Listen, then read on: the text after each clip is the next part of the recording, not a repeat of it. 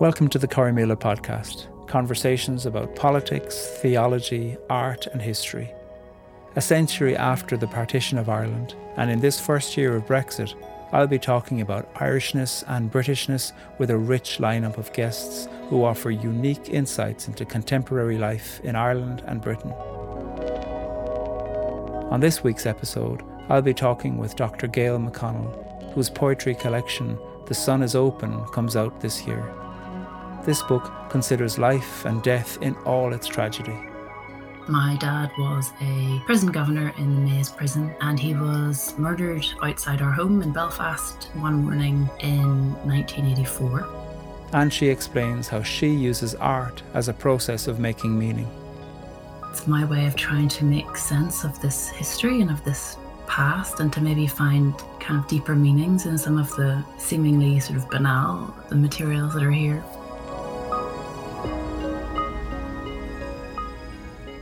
Hello, my name is Padraig Ó Tuama and you're listening to the Corrymeela podcast. With me today is Dr. Gail McConnell, Senior Lecturer in Irish Poetry at the Seamus Heaney Centre at Queen's University Belfast. She's also a poet herself, and today we're talking about her upcoming book, The Sun is Open. Gail, thanks very much for joining us. Thanks so much for having me. It's great to be here. It's a joy. Just as we start, Gail, where are you talking to us from? I am talking to you from my study, which is in my home in Belfast, in the east of the city. And you may hear my family downstairs baking cookies at some point during this. Fantastic. That'd be great. I hope there is some lovely interruptions of family. Gail, I wanted to jump right into talking about this book of yours that's coming out soon, later on in 2021. This book called The Sun is Open comes out in the autumn. Could you tell us broadly about the book before we begin to talk about some specific parts?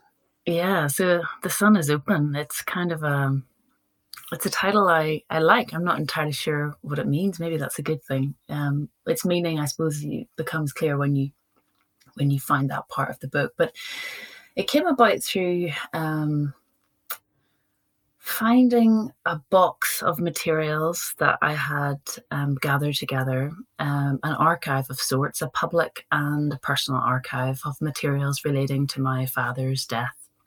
My dad was a prison governor in the Maze prison, and he was murdered outside our home in Belfast one morning in 1984. I was 3.5. I was standing at the front door with my mother, kind of waving him off to work. He had been checking underneath his car for bombs in the usual way, and or what I thought of as checking for cats when I was small. And two men who had been holding up our elderly neighbours at gunpoint the night before crossed the street, came into the drive and shot him, and he died pretty much instantly.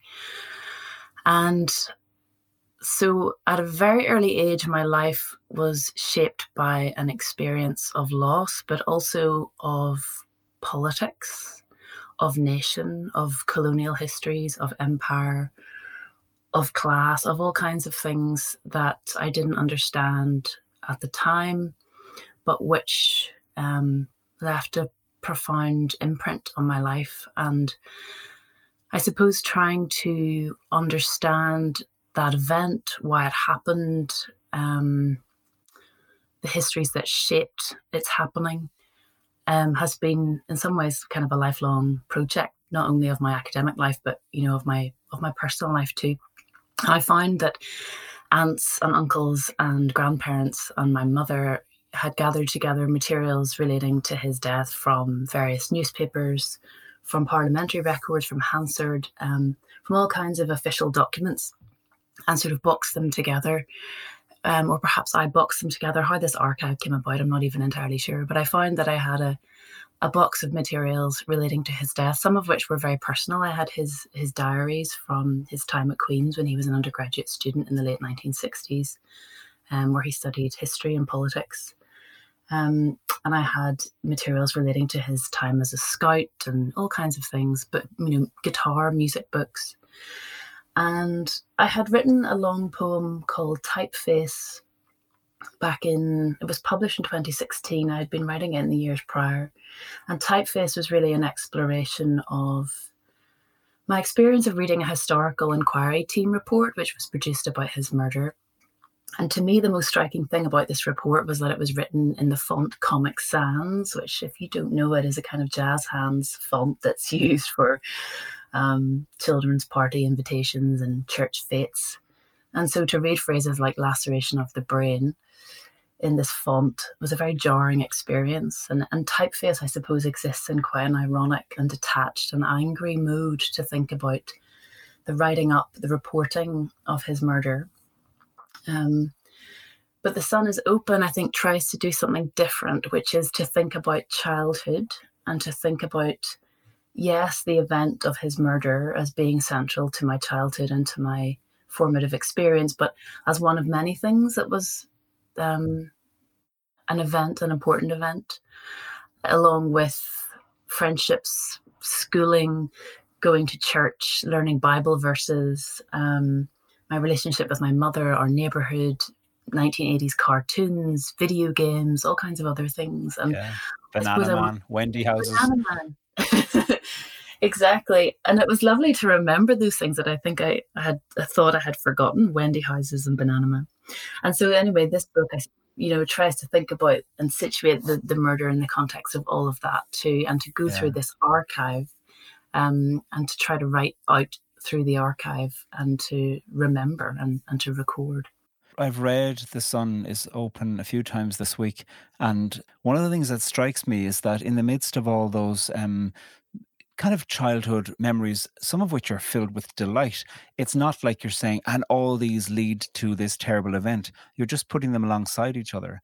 And it's a really curious thing you do to put murder alongside Wendy houses, alongside helicopters in the sky, alongside Bible verses, alongside gospel hall things. They're just there, and you're not trying to make it easy or even difficult, I think, for the reader to see them. You're just putting them out there. Isn't that so much of our experience, though, that, the tragic or the just extraordinarily painful just enters in through the everyday, the ordinary, the domestic. It's just this mixture. I think there's a story that on the day that he was killed, I took my aunt by the hand and led her into the back garden and said, I think my daddy is here. He ran, he's disappeared. He's run down here. Let's look for him. And there was a sense in which, it was just another day and he had disappeared from view and he must be in the back garden somewhere. I think, so often, I think the truth of it is that these things are always mixed and muddled in together. And so it felt important to write a book that was true to all of that, where typeface had been very focused on just this one event. I wanted to be a bit more expansive here. I was struck by one moment in the book where there's this kind of casual comment given to your dad. He, I don't know, maybe it was in a diary or something, mentions that he goes to the Strand Cinema, that beautiful kind of Art Deco cinema in East Belfast. And you've got this line where you say, I go there too. And I feel like I'm eavesdropping in a conversation with the him that's not dead and the you that's kind of talking to him with a level of curiosity. He's alive for a small moment. I think that was one of the really engaging things to me about trying to work with an archive, because in a sense an archive can be a distraction from having to address the subject. And there's a moment in the book where I say, copy all this out and I won't have to address you. And then I swear, because I realize that in saying I won't have to address you, I have in fact addressed my father. And it's this kind of strange dilemma of wanting to speak to the dead, but only having contact with the dead through these textual materials, and yet, as you say, kind of starting a conversation with the dead through my responses to these materials, and therefore forming a weird kind of intimacy with my father through a long time after the fact of his death, but through these seemingly impersonal, and sometimes more personal in the case of the diary, but seemingly impersonal records. It's these things that kind of bring about a conversation and enable me to address him, but in ways that I am noticing are distant and kind of always at one remove, and always self-conscious in a way too, I suppose. Yeah. I mean, one of the features throughout the whole of the book are these extracts from a first aid manual, which kind of sometimes I wonder, who are you keeping alive? Who are you saving? I wonder if you could read the piece right at the beginning, begin with victim. Mm. So yeah, I found when I was going through my father's diaries, I found this in some ways even more striking to me than the things that he had written himself in the sort of everyday of what he was doing was, the first aid instruction manual. And it just seemed to resonate in ways that beyond its own intention. So yeah, this is how The Sun is Open begins. Begin with victim on his back is how this could begin. Place your mouth over his mouth, pinch his nostrils shut. Easier to take what I have found and break it up. Breathe steadily till victim's chest begins to rise. Pause every minute to glue it back the wrong way. Take a deep breath yourself. If there is no air exchange, do not touch him. I suppose in that I'm trying to think about documentary and about taking what I have found, these archival materials, and what I do with them, the sort of responsibility of what I do with them. And, there's the line of glue it back the wrong way. There's a sense in which I'm collaging them together in a way that isn't quite right and isn't the way they began, but it's my way of trying to make sense of this history and of this past, and to maybe find kind of deeper meanings in some of the seemingly sort of banal instructions and materials that are here. And that line in it too, right after glue it back the wrong way, take a deep breath yourself. It sounds like you're instructing yourself also in the process of opening up this box and sharing these archival materials and gluing them together in a way that glues your life and like a pastiche or a scrapbook together of these terrible things and these ordinary things. It feels like you're telling yourself, stay alive while you do this. Yeah, I think I heard it anew there just reading it to you. It's, again, one of those lines I haven't noticed so much, but yeah, you're absolutely right. I like that reading of it. Maybe for the reader too, because I think, this is not, in some ways, it's not an easy book, or it's not a conventional book in terms of its organization. It's organized as these little columns of text on the page. It looks like something cut out of newspaper columns, or, the Old Testament. They're kind of narrow blocks on the page. They're unpunctuated. They don't have titles. And so there's a sense in which the reader has to take a breath and come with you into this archive and into this experience of it, and to allow themselves to be, I suppose, kind of immersed and taken through this book. And hopefully they will. Not everybody will, but hopefully they will. I mean, the way you talk about this box in the book, you call it the dad box, and sometimes talk about having that title turned toward the wall, or having the box of archival material next to your desk as you write. The way you're even talking about it now kind of makes the origin of this dad box seem shrouded in some kind of secret. Where did it come from? Who put the things in there? For whom? It seems like it has mystery to it. Yeah, it's true. I mean, it's one of those crap cardboard boxes from IKEA is the truth of it, which kind of makes it funnier. But, in the book as well, I also try to think about, the putting together of that box. And I suppose these little blocks of text on the page are another way in which I try to, recreate the box. So there's a bit, I'll read a little bit from it here. It says, you assemble it yourself. It came flat pack, a square with folded sides. You put them all in place and twist in shallow screws. You punch the pins through holes, fold back the legs, put in what you have, mostly piles of cutouts from the papers, 8 inches thick, church bulletins, school magazines, Hansard, Bibles, a student's union diary from his time at Queen's, reports, things he wrote. Hey presto, got a dad box. Wrote that on the side, not sure why. When we have guests, I turn it to the wall. When I want to see inside, I make piles on the spare room bed and on the floor, then forget what it was I was looking for. I mean, that really is a description of process, in as much as it's Yeah. contained within this box, but to actually read anything in it, you have to make this huge mess and sort of take over a whole room. And I would just find myself invariably overwhelmed and just not remembering why on earth I had opened the box in the first place, and feeling bad that I was taking over parts of the house Yeah. to do this, but then always having this instinct to sort of pack it away, fold it away at the end of the day, and to put it somewhere. And I'm conscious now as I'm speaking to you of its proximity inside a wardrobe, just sort of 2 meters from me here. Wow. Huh.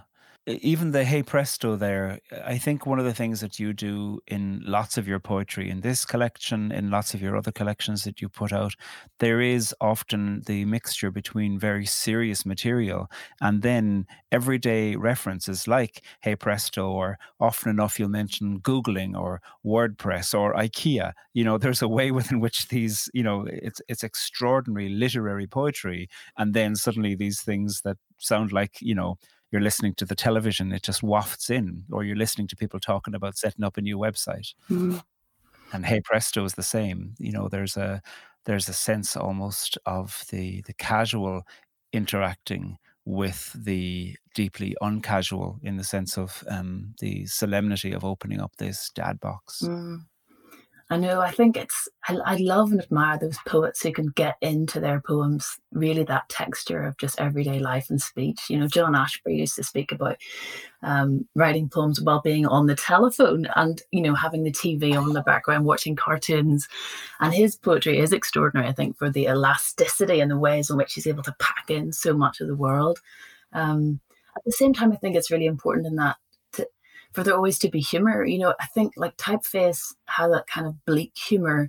But I do think, some of the writers I admire most are able to write about very dark subject matter, but always with a sense of comedy. In the Irish tradition, I think about Becca, I think about Flann O'Brien, Joyce too, people who are able to attend to the humor of the everyday. Sometimes it's a gallows humor, but I do think, I'm always suspicious of books that don't have any kind of humor about them, whatever the subject matter, because I do think, and it's maybe especially true on this island, that we have a sense of approaching things wryly and with a kind of comedy, and really no matter how dark things get. And I want to be self-conscious, I suppose, about the undertaking of this too, and that, it's just to weigh it very carefully. And to weigh the cost and consequence of it. So I think Hey Presto, is I'm glad you like that. It's important.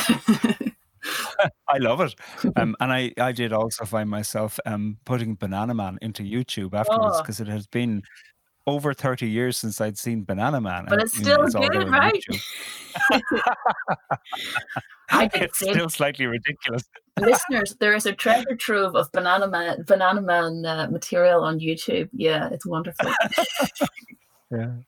I mean, earlier on you mentioned putting something side by side. You talked about Around Noon on page 30. I wonder if you could read page 30 and page 31. Like you do this turn from one page to another of something phenomenally innocent and then something overwhelmingly brutal. Yeah, so something to say maybe about the arrangement of these poems is that some of the text appears in a different colour. In the version I'm looking at the minute, it's grey from the rest. And the grey material is the found material, so things that I got from newspapers in this case. So yeah, there are 2 pages, it's kind of side by side, where the first one is, they both begin around noon, and the first one is my version of events, I suppose. The second is just a verbatim account that was in a newspaper. So I'll read them together here. Around noon, the girl took her auntie by the hand to the rows of rose bushes where her father wasn't. Around noon, the men sent out for fish and chips, and as they sat eating, they watched the lunchtime news to find out if they had killed their target.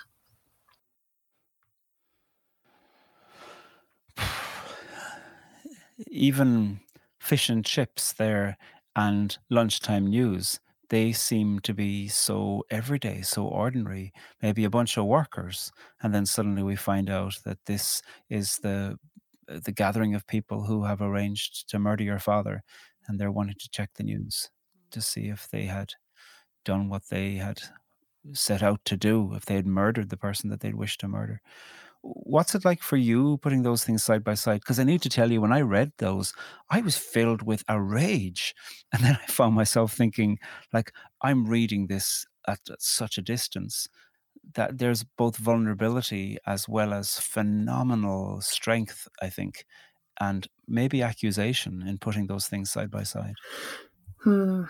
Yeah, I remember sitting for a long time with that section of the paper and really wondering what to make of it, what to do with it. In some ways, this was much harder material to absorb than, the details in historical inquiry report about the laceration of the brain or the kind of physical wounds or other circumstances of the murder itself. That sense of being able to eat lunch and watch the news, but also the curious not knowing, the anticipation of a kind of success, because the goal was the murder. So to think then of my father's killers as being in this strange position of anticipation and waiting, and there being a vulnerability in that, in fact, if you think about it in the terms of kind of what they set out to do. I mean, it's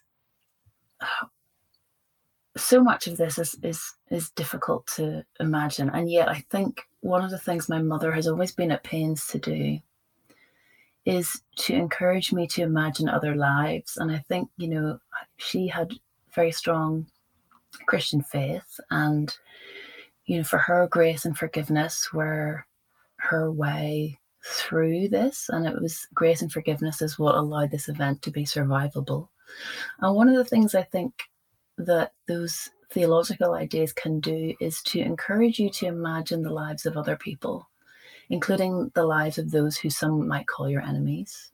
I don't, and I do think it's maybe hard to describe, but from an early age, I was encouraged to think and imagine about this event from, as it were, the other side, or from the perspective of those who had chosen to do it. And so in that sense, I think this is a moment in the book where we don't see, these people as, kind of gun wielding, but we see them doing something ordinary, and that's important too, albeit there's a kind of something slightly stomach churning about the idea of eating lunch while waiting to see this news, but at the same time, it is an ordinary moment, and that feels important too. So it's a really complicated story, and it's a really complicated retelling of that story, and I hope necessarily so. And that's why I think the kind of side-by-side placement does some of the work of telling it, but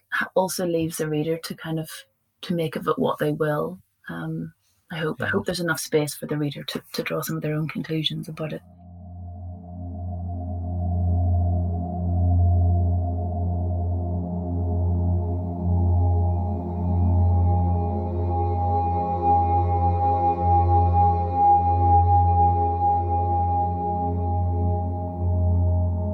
Corrymeela is Ireland's oldest peace and reconciliation organisation, engaging with thousands of people every year. We work with all kinds of groups to have inclusive conversations about politics, religion, welcome and change. We do this because we believe together is better. You can find Corrymeela on social media or read more at corrymeela.org. We've provided some questions to support groups who wish to use this episode to start their own conversation. Find those in our show notes.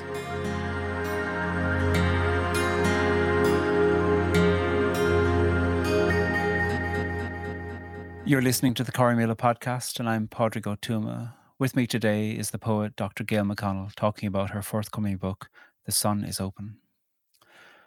Gail, there are so many ways within which you put certain events under the spotlight, and you've just spoken about one of those, looking at the ordinariness and, what you even call the vulnerability of people wanting to eat, while they wait to know if they've murdered the person that they had set out to murder. You put that under the spotlight. You also put your father under the spotlight. This book is a serious relationship with him in the sense of that there's things discovered in common, there's things of curiosity about him. But then, like on page 69, I wonder if you could read that. You examine what you might think of as a conversation between you and him regarding the prison system and his work within the prison system. Mm. Yeah, I'll read that. For so long, it was hard to mourn thinking from that side of things. Bad bastard, screw in the mechanism, the panopticon, the architecture of brutality, knowing the theory, the cruel, ingenious cage, thinking, shit, that's him on the wrong side of the gaze.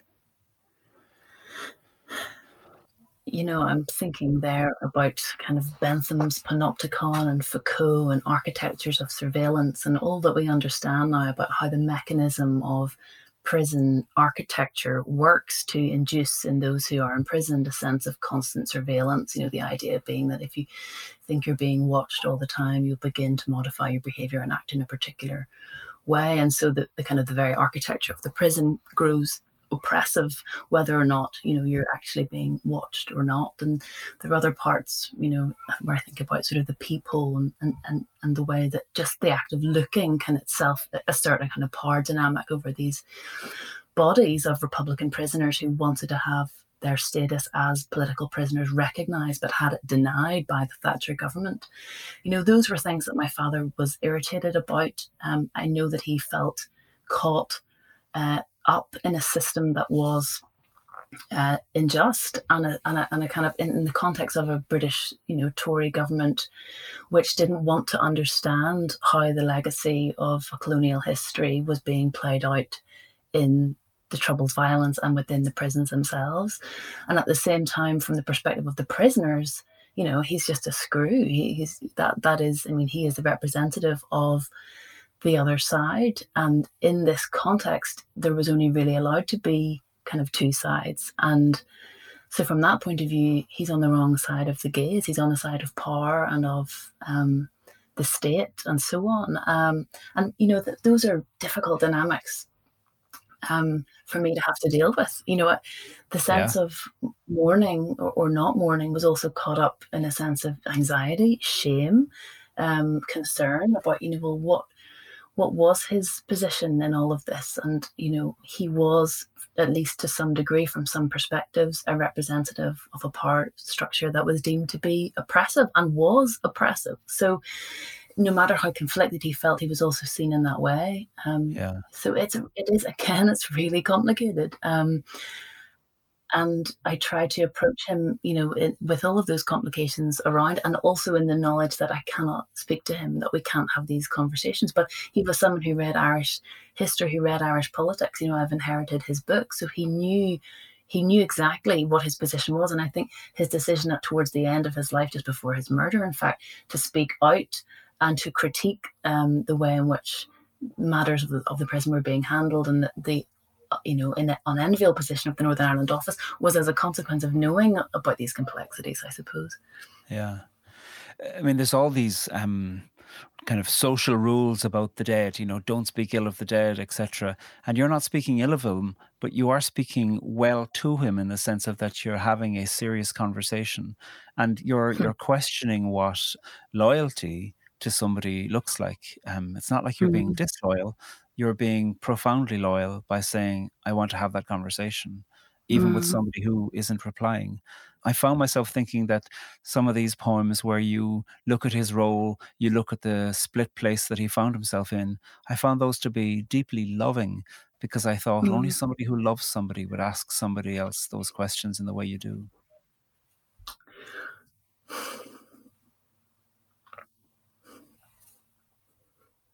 Well, that is lovely to hear, and I feel very moved by your reading.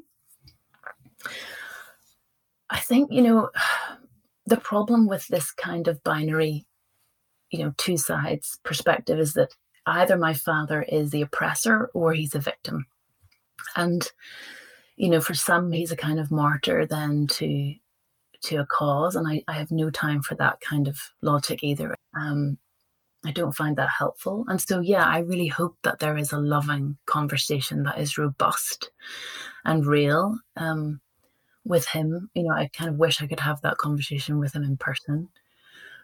But I do try to take seriously the decisions that he made in his life and to try to understand what it must have been like. And similarly, what it must have been like for my mother, who's, I didn't want peripheral in this either. You know, she's the one who's raising me and loving me and explaining to me, you know, kind of what has happened and sort of where we are now. And yeah, inevitably, perhaps I suppose so much of my attention is focused on his absence, perhaps more so than her presence sometimes. But I'm really heartened by that reading of my relationship with him in this. Yeah, I thank you for that. While we're talking about this, I can hear you, I can hear your son jabbering away in the background. All happening. Yeah. I'm aware that in a number of your poems, you know, that time is a powerful feature. You know, you were writing some of these poems as you were around the same age that your father was when he was murdered. And at the same time, when you and your wife were about to become parents, and you bring all of this out in some of your other poetries. There's something extraordinary about family, looking back, looking forward, and being in this literally pregnant moment. The way that time seems to contract and expand in your work also seemed to mirror the way that time was contracting and expanding in your own life at that particular time of your life. Yeah, it's a lovely thing to sort of discover writing poetry, or maybe I should say rediscover writing poetry. And in some ways, a later stage of my life. You know, it's really only been since my mid-30s that I've started to write seriously. And perhaps that isn't a coincidence. You know, I was writing typeface, realizing that I was just about to turn the age my father was when he died. And I do think those things change your understanding of the past, but also of the present and of the future that you want. You know, for me, it was a future that involved writing more poems instead of writing about other people's poetry. And then, yeah, now with our son, Finn, he's 2.5. And I think, you know, living in that time, in infant time and in toddler time is another time zone again. And that has much to teach me. I wonder if you'd be happy to read, I always pronounce it wrong, Father Mother? Father, mother, yeah. Father Mother. Let me just find it here. Do you mean the villanelle? Yes, I do mean the villanelle. Yeah, you might want to explain what a villanelle is. So this is a poem called Untitled Villanelle, from a pamphlet called Father Mother, and it's I'll just read it and then you can see what you think of it. So it starts with 2 epigraphs, which I'll read first, and the epigraphs then become the basis for the repeating lines in the poem. The villanelle is a form with a lot of repetition. So I'll read the epigraphs and then I'll read it. I have often longed to see my mother in the doorway, Grace Paley, because having a father made me want a father. Sandra Newman. Untitled Villanelle. I have often longed to see my mother tap dance in a top hat like she did before he died.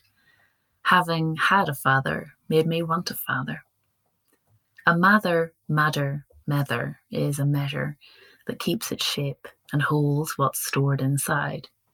I often see my mother. Mistype the word, it stretches to a father. A cartload carries fodder hitched outside. A father made me. You come to know the one against the other. You measure till the meanings coincide. I have often longed to see my father. My mother's mother died before her daughter was a mother. Alone, she gave me all she could provide.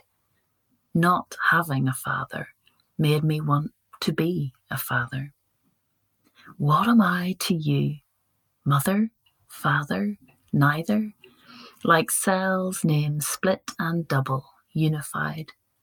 I have often longed to mother, mother, father, father, mother, mother, father, father, mother. That line, what am I to you, is such a beautiful turning of this poem to this person who you didn't know yet. I think, for a long time I was really worried about that question, what am I to you? My partner carried our son, and I didn't have a biological attachment to him. And before he was born, I was worried about who I would be to him and what I would be called. And it was an anxiety, it was a nervousness about how we would form a relationship. And there has been so much formation, and Finn has been teaching me so much about formation, about how attachments are made, and they are made within and beyond biological ones, and they're made primarily, in our case, through touch and through language, through nonsense, through babble, through play. And so now, the question isn't a nervous and anxious one so much, but it's one in which I can take the language that I've been given and I can make my own nonsense from it. I can muck it up, mess it about, and make my own term for the kind of parent that I am, which is father, mother. To Finn, I'm just mama. That's the name that he has settled on for me. So in some ways, it's also just simple, and not that, it's not complicated. I make it complicated because I worry and get nervous and overanalyze. But for Finn, I'm his mama. You have some other poems that kind of concern themselves with creatures, creaturely poems. I've heard you refer to them as narwhals and seahorses and worms. One time I heard you give a reading and you said that you were interested in those creatures because they, like you, have had to learn how to find life in strange places. And so there's a weight to those poems, as well as there being a kind of a delight in the eccentricity. Weren't you saying that one of those animals you were writing about, a deep sea creature, dangles its genitals in front of it as it seeks a mate? Not something I do, I hasten to add. Cuttlefish. The cuttlefish. Not yet, Gail. Not yet. The cuttlefish is interesting. I remember seeing this on, I think it was one of those David Attenborough Planet Earth programs. But the male cuttlefish, when he wants to mate with the female, now what's the story? He has 8. Oh, I have to get it now. Where's the poem? I've returned to it. I've caught me off guard in my own poem. Hang on, where's the cuttlefish? Turn over to it. Oh, yeah, I didn't expect to hear genitals before noon. Oh, yes. I know what it is. The male cuttlefish has 8 limbs and the female has 6. That's what it is. So when the male cuttlefish wants to mate with the female, he actually tucks 2 of his limbs away to camouflage himself as female, and then sort of moseys on over and sidles up to her. And then after he has, formed this sort of intimacy, there's sort of a ta-da moment. Anyway, I was interested in terms of the forms of kind of camouflage and dragging and sameness and so on and go on. But I think, animals, there are so many creatures who have adapted strategies of survival, that, the octopus, the worm, that are genius, really. The octopus, if it becomes entangled with an enemy, it simply it's able to cut off one of its 8 arms and swim away, and then to grow a new one to self-repair, which just struck me as being a very wise and intelligent way of dealing with, maybe not dealing with conflict, but certainly dealing with a situation of entanglement and repair. The worm, eats refuse for a living, eats waste for a living, but is able to kind of make the earth fertile, is kind of responsible for the fertility of all the kind of flowers and plants and everything we see around us, just through eating and shitting. Yeah, I think, I didn't realize it. I don't know. I think creatures have taught me a lot about different ways of living in the world, different possibilities. Yeah. Is poetry partly that for you, partly a way of surviving entanglement or finding a way where something's taken away to find something else to grow? Yes, I think poetry can be so many things. But certainly I think it allows me to step back from some of the entanglements of my own life, familial, historical, psychological, to look at them with renewed attention and to reflect on them. And also to encounter myself anew, you know, to try to find some clarity on what is going on round about me, or to notice myself in the moment of not finding clarity on that and sort of where that leaves me. So it's, and it allows me certainly to relate to the dead. I won't say remember or talk to or elegize, because it's none of those things, simply put. It's relationship. It allows me to relate to the dead. Yes, my father and others too. And for that, it's been very valuable to me. You know, I think we sometimes struggle to speak in everyday life about our relationship to the dead. And yet we as a state and as individuals are constantly negotiating our relationship with the dead through commemoration, through memorials, through centenary years, all those kinds of things. We're constantly thinking about the generations who've come before us and about individuals who've come before us and where we are in relation to them. And yet I think we sometimes struggle to do that in a way that's a fully kind of fleshed out vocabulary and grammar for it. So for me, poetry is an opportunity to try to think in more detail about my relationship with the dead. Just as we finish, I'm thinking about how The Sun is Open is going to be coming out in 2021, which, as you were mentioning, is a centenary year, centenary year of partition, something that's so intimate and individual. And you're not prescribing, here is a strategic plan for anybody, not even for yourself. You're putting things alongside each other that are in this mysterious dad box. How do you feel about this book coming out in this weighty year? It feels important. I mean, in a sense, it was happenstance, but maybe unconsciously it wasn't. In the same way that I remember it felt important for me that Typeface appeared in 2016 in the middle of this kind of decade of centenaries, and at a moment where we thought about, so many anniversaries, from the Battle of the Somme to the Easter Rising, partition. It's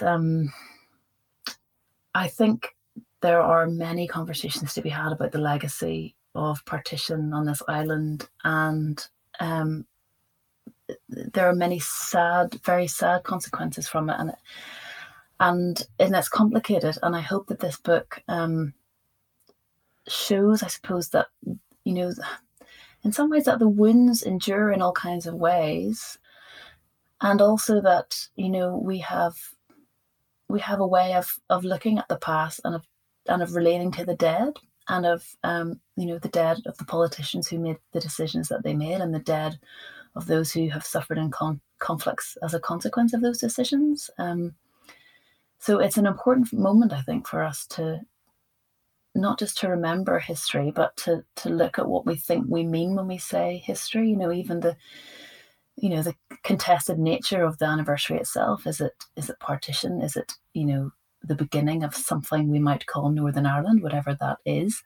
I mean, these are kind of differences and difficulties that are worth looking at anew. And I hope that this book, in its complexity, is in a sense part of that conversation. Is there another poem that you'd like to wrap up with? Okay, I'll read Worm, and then we can see if this fits in. And if it doesn't, not to worry, it doesn't matter. Worm. Burrowing in your allotted patch, you move through the dark, muscles contracting one by one in every part, lengthening and shortening the slick, segmented tube of you, furrows in your wake. Devising passages for water, air, you plot the gaps that keep the structure from collapse.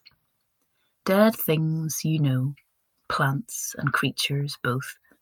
Your grooves shift matter, sifting as you go. Eyeless, your appetite aerates, eating the world, you open it. You ingest to differentiate. Under the foot-stamped earth, you eat into a clot of leaf mould, clay, and mildew, and express what you can part with, as self-possessed as when you started. Your secretions bind the soil, your shit enriches it. How things lie now will be undone, will reoccur. You, a surface-level archivist, sensing all there is can be gone through, the body born within its plot. Gail McConnell, you bring wonder into the most beautiful and burdensome things, and your poetry brings wonder, the wonder of looking at archival material, and the wonder at looking at history, and the wonder at looking at creepy crawlies and many other things that you find in the dark, and bringing those into the light. Thank you so much for your time and your extraordinary work and the gift of the work that you give to so many. Well, thank you, Padraig, for the attention that you've given to my poems and to your insights about them. I'm heartened by what you see in there. I hope you're right. And thanks so much for having me. This has been a real pleasure. My pleasure.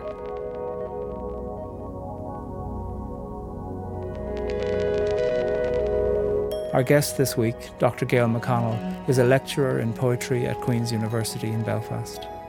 Her poetry collection, The Sun is Open, comes out in the autumn time of this year, published by Penned in the Margins. Don't forget to listen right to the end for when Gail answers some of our very short story questions. Thanks for listening to the Corrymeela podcast. I'm Padraig O'Tuma, and I'll be back next week with another episode.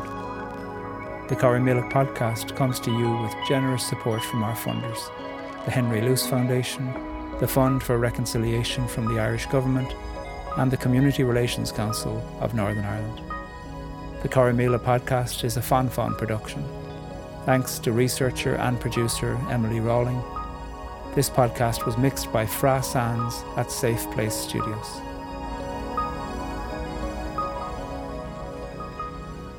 In one or two sentences, Gail, I wonder if you could tell us about a time when your national identity felt important to you. It was trying as an Irish citizen to sponsor my son's Irish passport, but finding that I couldn't because I was not his biological parent. But finding also that my partner, who was born and lived into her early 20s in the US, could, as a new Irish citizen, sponsor his visa as his biological parent. So it was a bittersweet experience of, on the one hand, feeling excluded from something as an Irish citizen because of biology, but on the other hand, seeing my partner have this warm welcome into Irishness and be able then to act as Finn's sponsor and as his parent. When was a time when you read or saw or heard something and thought, oh, reading this, I do belong, or that's me? I've been thinking about this recently because we've been reading with Finn Raymond Briggs's beautifully illustrated book, The Snowman, and watching the animation that goes along with it. And I have a little plastic snowman that I've kept. I think it was a bubble bath or something, but I've kept it all of these years from when I was a child that Finn has now adopted. And when I thought about this question, I thought about this and thought, what is it about the snowman that holds such meaning for me? And I think there is something about the experience of the little boy in that story who has this magical experience, imagined or otherwise, with a snowman, which, he's an only child. I was an only child for the majority of my life. But he also has this profound and primary experience of loss. The snowman melts at the end of the story, and it ends on quite a sad note in a sense where there's a moment in which the boy has to come to terms with the loss that follows this joyous experience. And I think that's a story that, resonates for me. And finally, Gail, are there friendships that you have that break the mold or expectation about friendships as you're expected to have? One of my closest friendships was with Kieran Carson, someone who was 32 years older than me. And Kieran, he started out as a mentor of sorts, and he remained a mentor, but over a few years of coffee and conversation about poetry and everything else, he also became a friend. And that friendship is one of the greatest and most unexpected gifts of my life. He left the world that we're in now in the autumn of 2019, and I miss him dearly. Gail McConnell, thank you very much. Thank you, Padraig.